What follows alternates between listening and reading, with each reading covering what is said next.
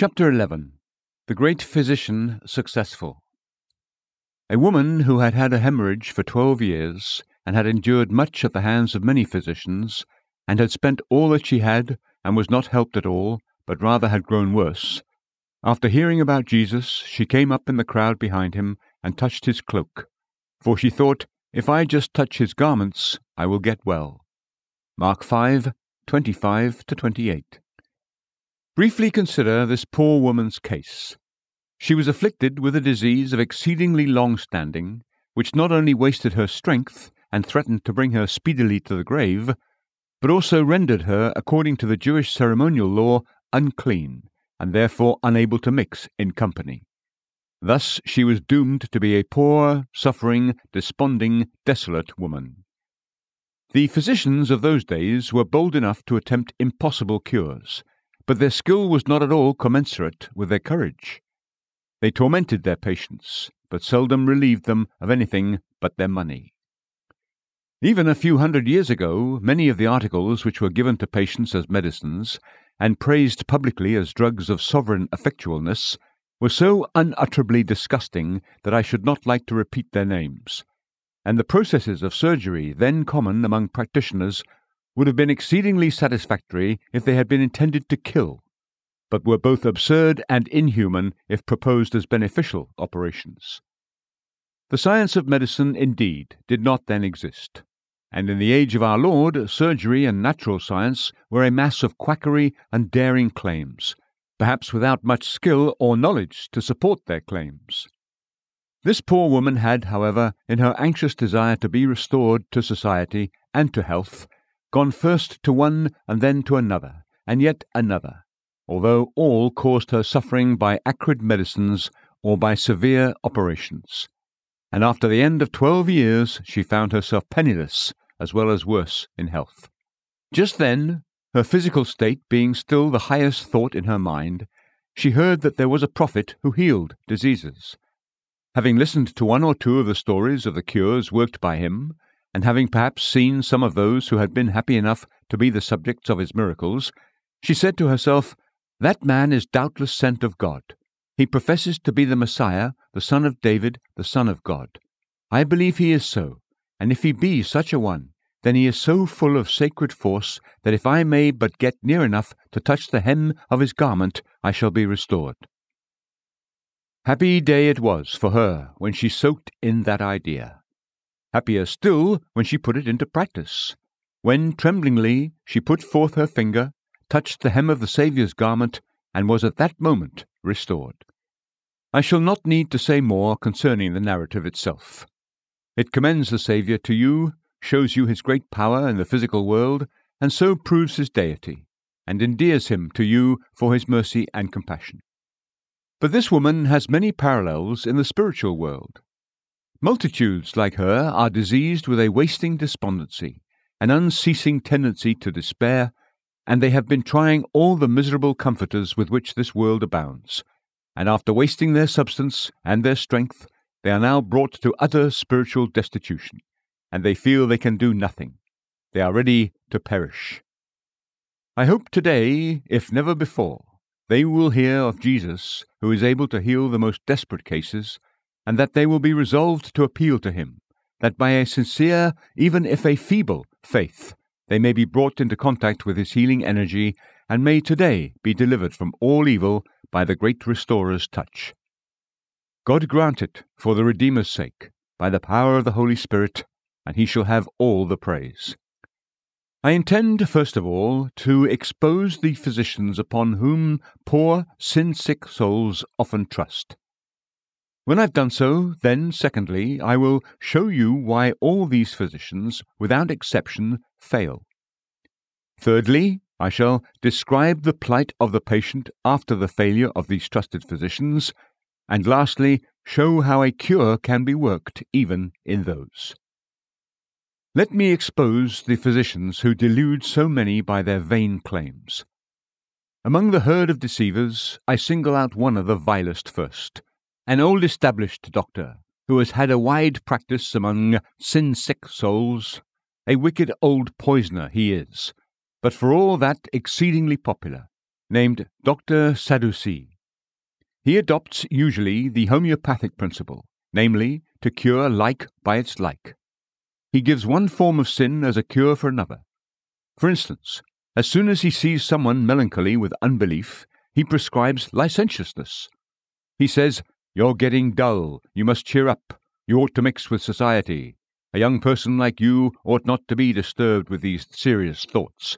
Those are mere fanatics who alarm you. Pray be calm. I would recommend you attend the theatre or the music hall, for these will drive dull care away." He feels the patient's pulse, tells him it is much too low. He must really take a little stimulant and see what merriment will do. Alas, this old but damning prescription is frequently written out and pressed upon awakened souls as if it were wisdom itself, whereas it is a piece of satanic craft and falsehood. It never did work a cure, and it never can. It bids the man to escape from drowning by plunging deeper beneath the waves. It tells him to quench the flame which is burning in his heart by adding fuel to it. It pretends to heal the leper by thrusting him into the inner recesses of the hospital for lepers, where disease runs not the most miserably. By making bad worse, the lover of pleasure hopes to recover from the qualms of conscience. As a notable instance of Dr. Sadducee's practice in its mildest form, I would quote the case of George Fox, the celebrated founder of the Quakers. When perplexed about his salvation, he went to diverse friends and ministers for advice. One said he thought it would do him much good to smoke tobacco. Another recommended him to get married as speedily as possible. Another thought if he joined the volunteers, that would certainly remove his melancholy thoughts. "Alas," he says, "I found them as empty as a hollow drum." Such physicians minister no medicine to a diseased mind. A story is told of Carlini, the Italian actor, who, being the subject of heavy depression of spirit, appealed to a French physician, and was recommended to attend the Italian theatre, and, said the physician, "If Carlini does not dispel your gloomy complaint, your case must be desperate indeed." The physician was not a little surprised when his patient replied, "Alas, sir, I am Carlini, and while I divert all Paris with mirth, and make them almost die with laughter, I myself am dying with melancholy." How empty and insufficient are the amusements of the world! Even in their laughter, their heart rejoices not. Miserable comforters are all those who would drown seriousness in wine and merriment. When the heart is breaking, it is vain to offer music and the dance, or to fill high the flowing bowl. When the arrows of God stick fast in a man's soul, the world's vain songs suit not with the hour. They jar on the ear, and increase the misery which they would remove. When God awakens a sinner, he cannot be so readily deceived as when he was in his dreams. The Holy Spirit has made him feel the bitterness of sin, and bruised him with the rod of conviction. And now his broken bones demand a real and true physician, and he cannot endure the simpering deceiver who tells him that there is no resurrection, neither angel nor spirit. It is too late to say to such a man, "Let us eat and drink, for tomorrow we die." He dreads death, and trembles lest death should come upon him unawares. A much more respectable firm of physicians has been established from time immemorial in the region of Mount Sinai, near the abode of Hagar, who was known as the Maid. The business is now carried on by Dr. Legality and his pupil, Mr. Civility. You will remember that in John Bunyan's time they were in large practice. Mr. Worldly Wiseman was their patron, and he sent the pilgrim around that way, telling him that the old doctor had much skill in delivering men of their burdens, and that if the old gentleman himself was not at home, his young man, Mr. Civility, would do almost as well. This firm was trading, in our Saviour's day, under the name of Scribe and Pharisee. It was the same deceptive system, and under different names it will always be the same act of deception until the crack of doom. The theory of practice is this: be careful in diet and regimen, be very observant of certain laws and regulations, and then your issue of blood, or whatever it may be, shall be healed. Go all over England, and the great doctor for men's souls, the most popular physician now living, is this Dr. Legality. The one great prescription is, do this and do that, abstain from this and give up the other. Keep the commandments and pray at certain hours, and these things will save you. Dressed out in different fashions, but always the same thing, this great falsehood of salvation by the works of the law is still holding men under its iron effect and deluding them to their destruction. There may be some now present who are unhappy enough not to know the truth, which Paul tells us so plainly. By the works of the law no flesh will be justified in his sight, for through the law comes the knowledge of sin.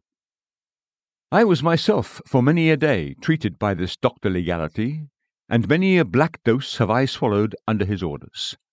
I tried to keep the law of God, and thought that my repentance and tears must be an atonement for the past. But who can keep the law? What man can keep whole what he has broken? We have each of us already sinned, and therefore the hope of salvation by our own goodness is a vain one. The law pronounces a curse upon the man that sins but once. How can the man then, having already sinned 10,000 times, hope by any future obedience to escape from the curse which hangs thick and heavy over his head, soon to burst in eternal storm? Yet this is the fond delusion of humanity. Sinai is still the chosen route to heaven for the crippled sons of a father who found the task too much for him. Some of you imagine that if you do your best, if you are kind to everybody, if you are generous to the poor, if you owe no man anything, if you conduct yourselves respectably, this is enough to save you. But it is not so. He that believes not on Jesus Christ shall be damned as well in his morality as in his debauchery. He that casts not himself upon the mercy of God, as revealed in the crucified Saviour, has shut against himself the one door to heaven, and shall never be able to enter into life. There is another physician whom I greatly despise, but am compelled to mention him because he has entrapped many. One Dr. Ceremonial. He is the vilest of quacks, an absolute fake, a transparent deceiver. His drugs are worthless trash, and his modes of operation are rather the tricks of one who clowns publicly, or the antics of a dancing master, than the sober teachings of thought and judgment. This Dr. Ceremonial has patented a lotion for producing regeneration in little children by the application of a few drops to their foreheads. He puts his hands on the heads of boys and girls, and by what he calls occult influence, confirms them in grace. He professes to be able to make a piece of a loaf and a cup of wine to be actually divine, and in themselves a channel of grace to the souls of men. The substances are material. A mouse may nibble at the one, a bottle will hold the other. You can touch them, taste them, and smell them, and yet fools adore them as divine, and imagine that material substances can be food for souls. Surely this Dr. Ceremonial flourishes all the more because of the monstrous absurdity of his teachings. His pills are huge, but men have wide swallows, and can receive anything. Why, think for a minute, and then wonder for an hour. Men are to be sanctified by gazing at those on bended knee, women's hats and candles. The east is said to be a more gracious quarter of the heavens than the west, and creeds repeated with the head in that direction possess a peculiar effectualness. It appears that in spiritual operation certain colours are peculiarly effective. Prayers said or sung in white are far more prevalent than in black, and according to the age of the year and the condition of the moon, dark red, violet, scarlet, and blue are more acceptable to God. I have no patience with these things. It's hardly good enough sport for laughter. But so long as fools abound, scoundrels will flourish, and this Dr. Ceremonial will get men to spend their substance in abundance, and will laugh in his sleeve to think that rational beings should be his silly fools. I trust there are none such here. I hope none of you are so deluded. What can there be in crossings, bowings, and uttering over and over the same words? What is any worship unless the reason and heart enter into it? What can there be in one material substance to give it sanctity? Is it not as absurd as the fetishism of the Bushman to believe that bricks and mortar and shingles and boards can make a holy place? That indeed any one place can be a jot holier than another, that any plot of ground can be holier than common ground, or that any man, because certain words have been said over his godless, graceless head, can be made a dispenser of the grace of God and a pardoner of sins. We are not so deluded, but still this quack drives a good trade, and is held in very high repute. Here I may name one Dr. Ascetic, who has taken a house close to the abode of Dr. Ceremonial. His business, however, does not flourish quite so much now as formerly, for his methods are a little too rigorous for the times. Under his treatment, men are taught that pain and virtue are much alike, that starvation is a means of grace, dirt is devotion, and horsehair next to the skin is a sanctifying irritant. Few persons like this heroic treatment, but certain brotherhoods and sisterhoods amuse themselves with the treatment in a modified form. The more heroic doses of wormwood and gall are out of fashion, but still men like something bitter in moderate quantities. In the olden times this Dr. Ascetic flourished much.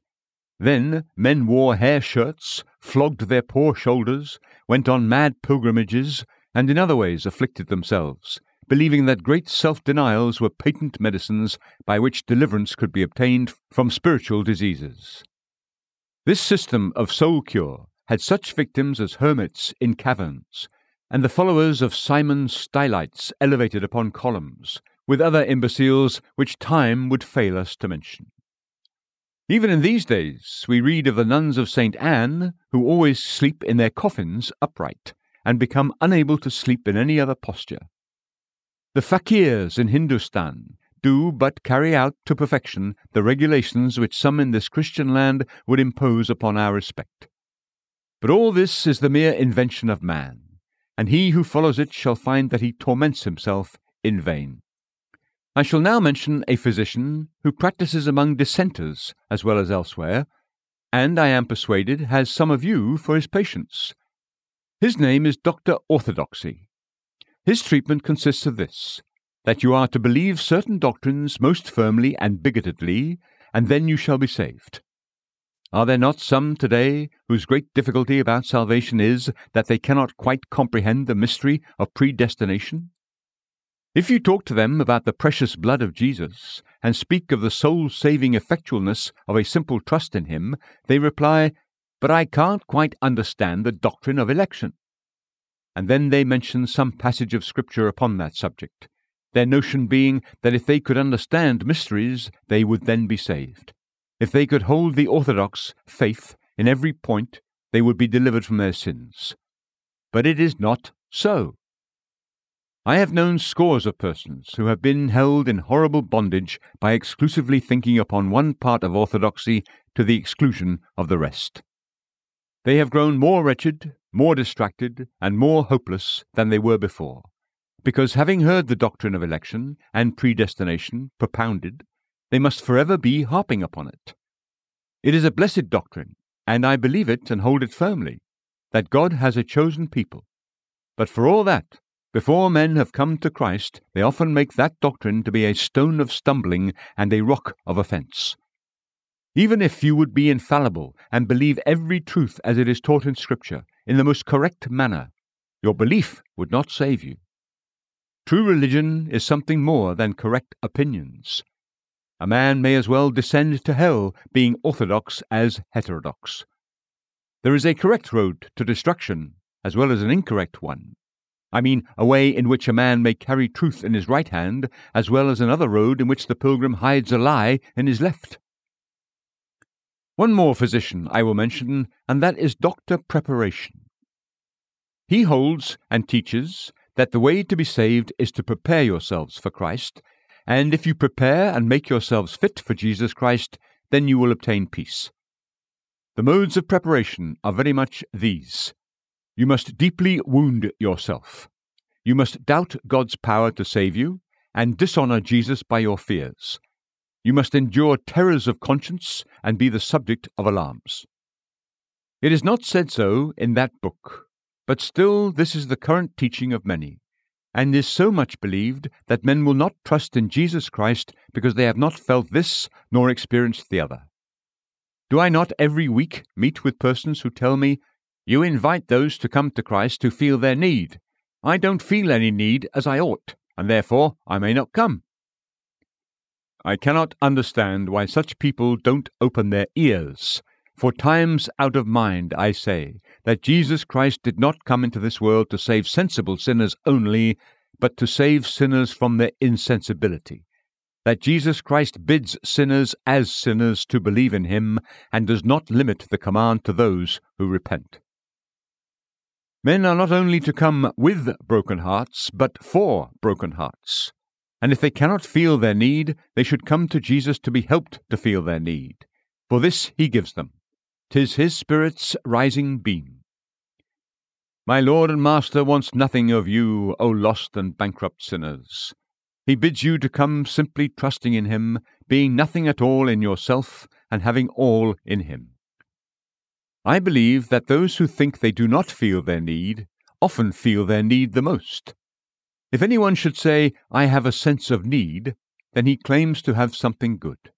But those who confess that they have no good feelings or emotions, that they are poor bankrupts broken down so that their last penny is gone, to them is the gospel sent. Trust Jesus, believe that he can do what you cannot do, and in the absence of any good in yourselves, believe that all the good you want is treasured up in him, and cast yourselves empty, naked, soul-diseased as you are, flat upon the perfect work of Jesus, and you shall be saved. I have just gone through a list of those physicians with which I believe many of you have long been acquainted. What is the reason for their failure? Why is it that none of the prescriptions of these learned and popular gentlemen have ever been able to work a single cure? Is it not, first of all, because none of them understand the disease? If the disease of human nature were only a matter of outward iniquity, or only skin-deep, through intellectual error, ceremonies perhaps might have some effect, and legal exhortations might be of some use. But since the inmost heart of man is depraved, and the sin of our nature lies in the very core of our humanity, and is inherited from our birth, of what help is consecrated water, or sacraments, or good works, or anything external which cannot change the nature and turn the bias of the mind? The will is obstinate, the affections are depraved, the understanding is darkened, the desires are polluted, and the conscience is dulled. But legal physicians make clean the outside of the cup and platter. They do not touch these inward evils. They don't really know that man is dead in sin. They treat the patient as if he had wounded himself a little, and could be salved, and bound up, and made complete again. They know not the deep pollution of sin, but imagine that man has stained himself a little, and only a little, so a sponge of reformation and a little hot water of repentance will soon remove all unpleasant marks. But it is not so. The fountain of our being is polluted. The foundation of our nature is rotten, and not until we come to Christ do we find the physician who comes to the point and who touches the disease at its source. Moreover, these physicians often prescribe remedies which are impossible for their patients. They tell the man, "You must feel so much." "Feel," says the man. "Why, my heart is like granite. If I could feel, I could do all the rest.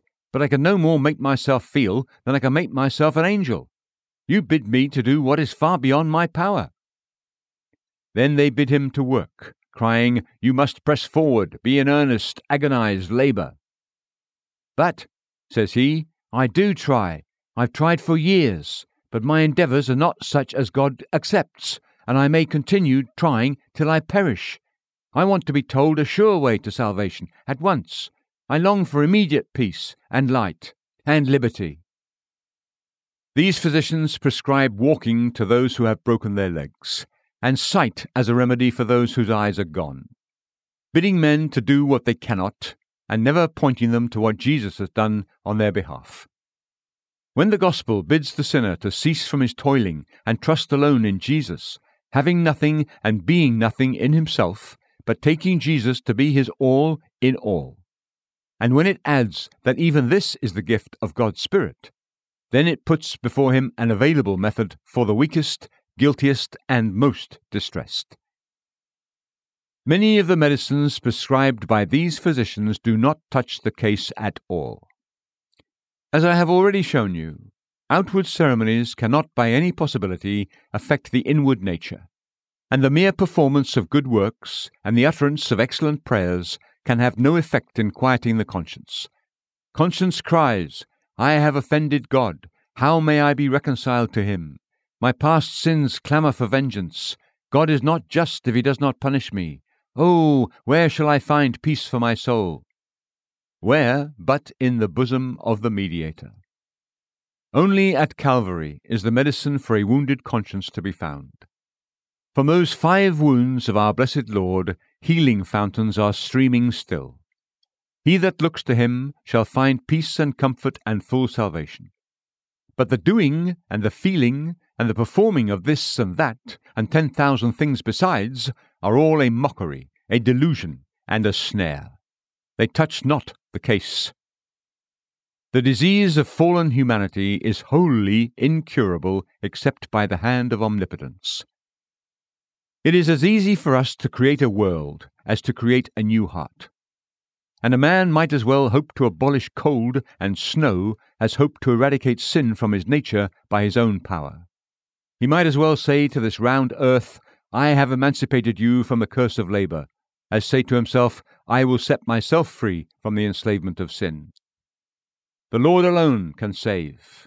It is his prerogative, and they who tell me that they are to have a finger in it, that they and their deceivers, the priests, can assist a little in salvation, that their tears, their groans, their cries, their repentances and their humblings can do at least something, these, I say, fly in the face of God, rob him of his dearest prerogative, assault his word, rob him of his glory, and provoke him to jealousy. God is a sovereign and will be treated as such. Woe unto the man who contends with him. Brethren and sisters, let me say plainly this one word and then leave this point. Rest assured that wherever in salvation you see a trace of the creature's power or merit, you see a work that is spoiled and polluted. If there be in the fountain one drop of anything but Jesus' blood, it will not cleanse. If there be in the robe one single thread of anything but what Christ worked out for us while here below, the whole robe is polluted, and will not serve as a wedding garment. For a needy soul, the work must be Christ's from top to bottom, all of him, and all of grace. But if there be anything of human merit, or anything else that comes from man, the work is marred upon the wheel, and God will not accept it. These are some of the reasons why these physicians fail to bring health and cure. I shall describe the plight of the patient who has tried these deceivers, and now at last finds himself brought into distress. For 5 years I was in that plight, seeking by every way that I knew of to find peace with God. At the end of that period, my condition was much like that of this poor woman. Now, there were 4 pieces of mischief done in her case. First, the woman had lost all her time. 12 years. Who knows the value of a day? Who can calculate the costliness of a year? 12 years, all gone. And what a pity that these poor people who are seeking to be saved by the works of the law should be losing all that precious time. What a pity that you, dear friends, who are not yet saved, should be getting grey, and so many years should be running to waste. They ought to be spent for the Lord. I hope they may be yet, what remains of them, but think and be humbled. You have been all this time outside the banquet door, all this time unwashed when the fountain is full, all this time unhealed when the restoring hand can save you in a minute, all this time in jeopardy, in danger of your soul, while the gate to the city of refuge has been open. It is a solemn loss of time that these delusions bring on men, and yet we cannot tear them away from them. For if we prove the folly of one, they take to another, and if we prove the folly of all, yet still will they go back to them like a dog to his vomit. They will have anything sooner than go to Christ, for Christ himself has said, "You are unwilling to come to me so that you may have life." Anywhere else men will cheerfully go, but not to him. The second mischief in the case was that she was no better. If she had felt a little better, she would have had some encouragement. It would have been satisfactory to have some pain mitigated, some measure of the disease stopped.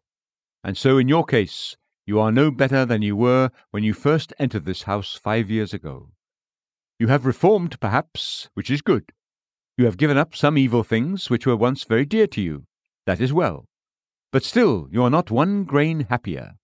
You could not die today with any greater comfort than you could have died 5 years ago. You have no better hope of immortality now than you had then. No, sometimes you have imagined the darkness thickening, and the prospect of hope becoming less and less apparent. A sad thing, is it not, that after doing so much it should come to so little? You have put your money into a bag that is full of holes. You have spent it on that which is not bread, and you labor for that which does not satisfy. The third evil in the woman's case was that she rather grew worse, and in addition to that, she had suffered many things from the physicians. She had gained a loss. The doctors had blistered here and lanced there, and given this acrid poison and that nauseous drug, and had been skilful in nothing but in causing needless pain. So, while to effect your salvation you have been looking away from Christ to someone else, you have been needlessly troubled and tortured. Despair has hovered around your path, despondency has hung its sense of gloom above you, and you have much more gloom and shadows of death yet to endure, unless you give up all that comes of self and cast yourself on Christ.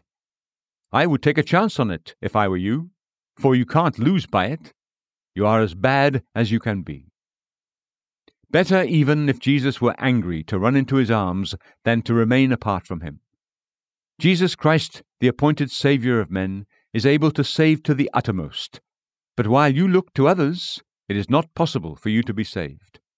They will either bolster you up with self-righteousness, which will harden your heart, or else cast you down by putting before you impossible duties, to attempt which will be to increase your despair. None but Jesus can do helpless sinners good. Yet helpless sinners pierce themselves through with many sorrows as they fly to earthly physicians for relief. One more matter. The woman had now spent all that she had. Her poverty was a new ill, of which the only good was that now that she had no more to spend on the physicians, she was driven to Christ. So it is a most blessed, though painful experience, when a man has spent all, when he discovers that he has nothing left, no, not so much as an atom of merit, or hope of ever having any. It is well when the man cries, "I have always thought that perhaps there might be an escape for me, but I have no hope left now. As for power, I am as destitute of it as I am of merit. I feel that I would, but cannot pray. I would, but cannot repent. I want to believe, but I can no more believe than I can fly. It must all come from God." At such a time it will come from God, for man's extremity is always God's opportunity.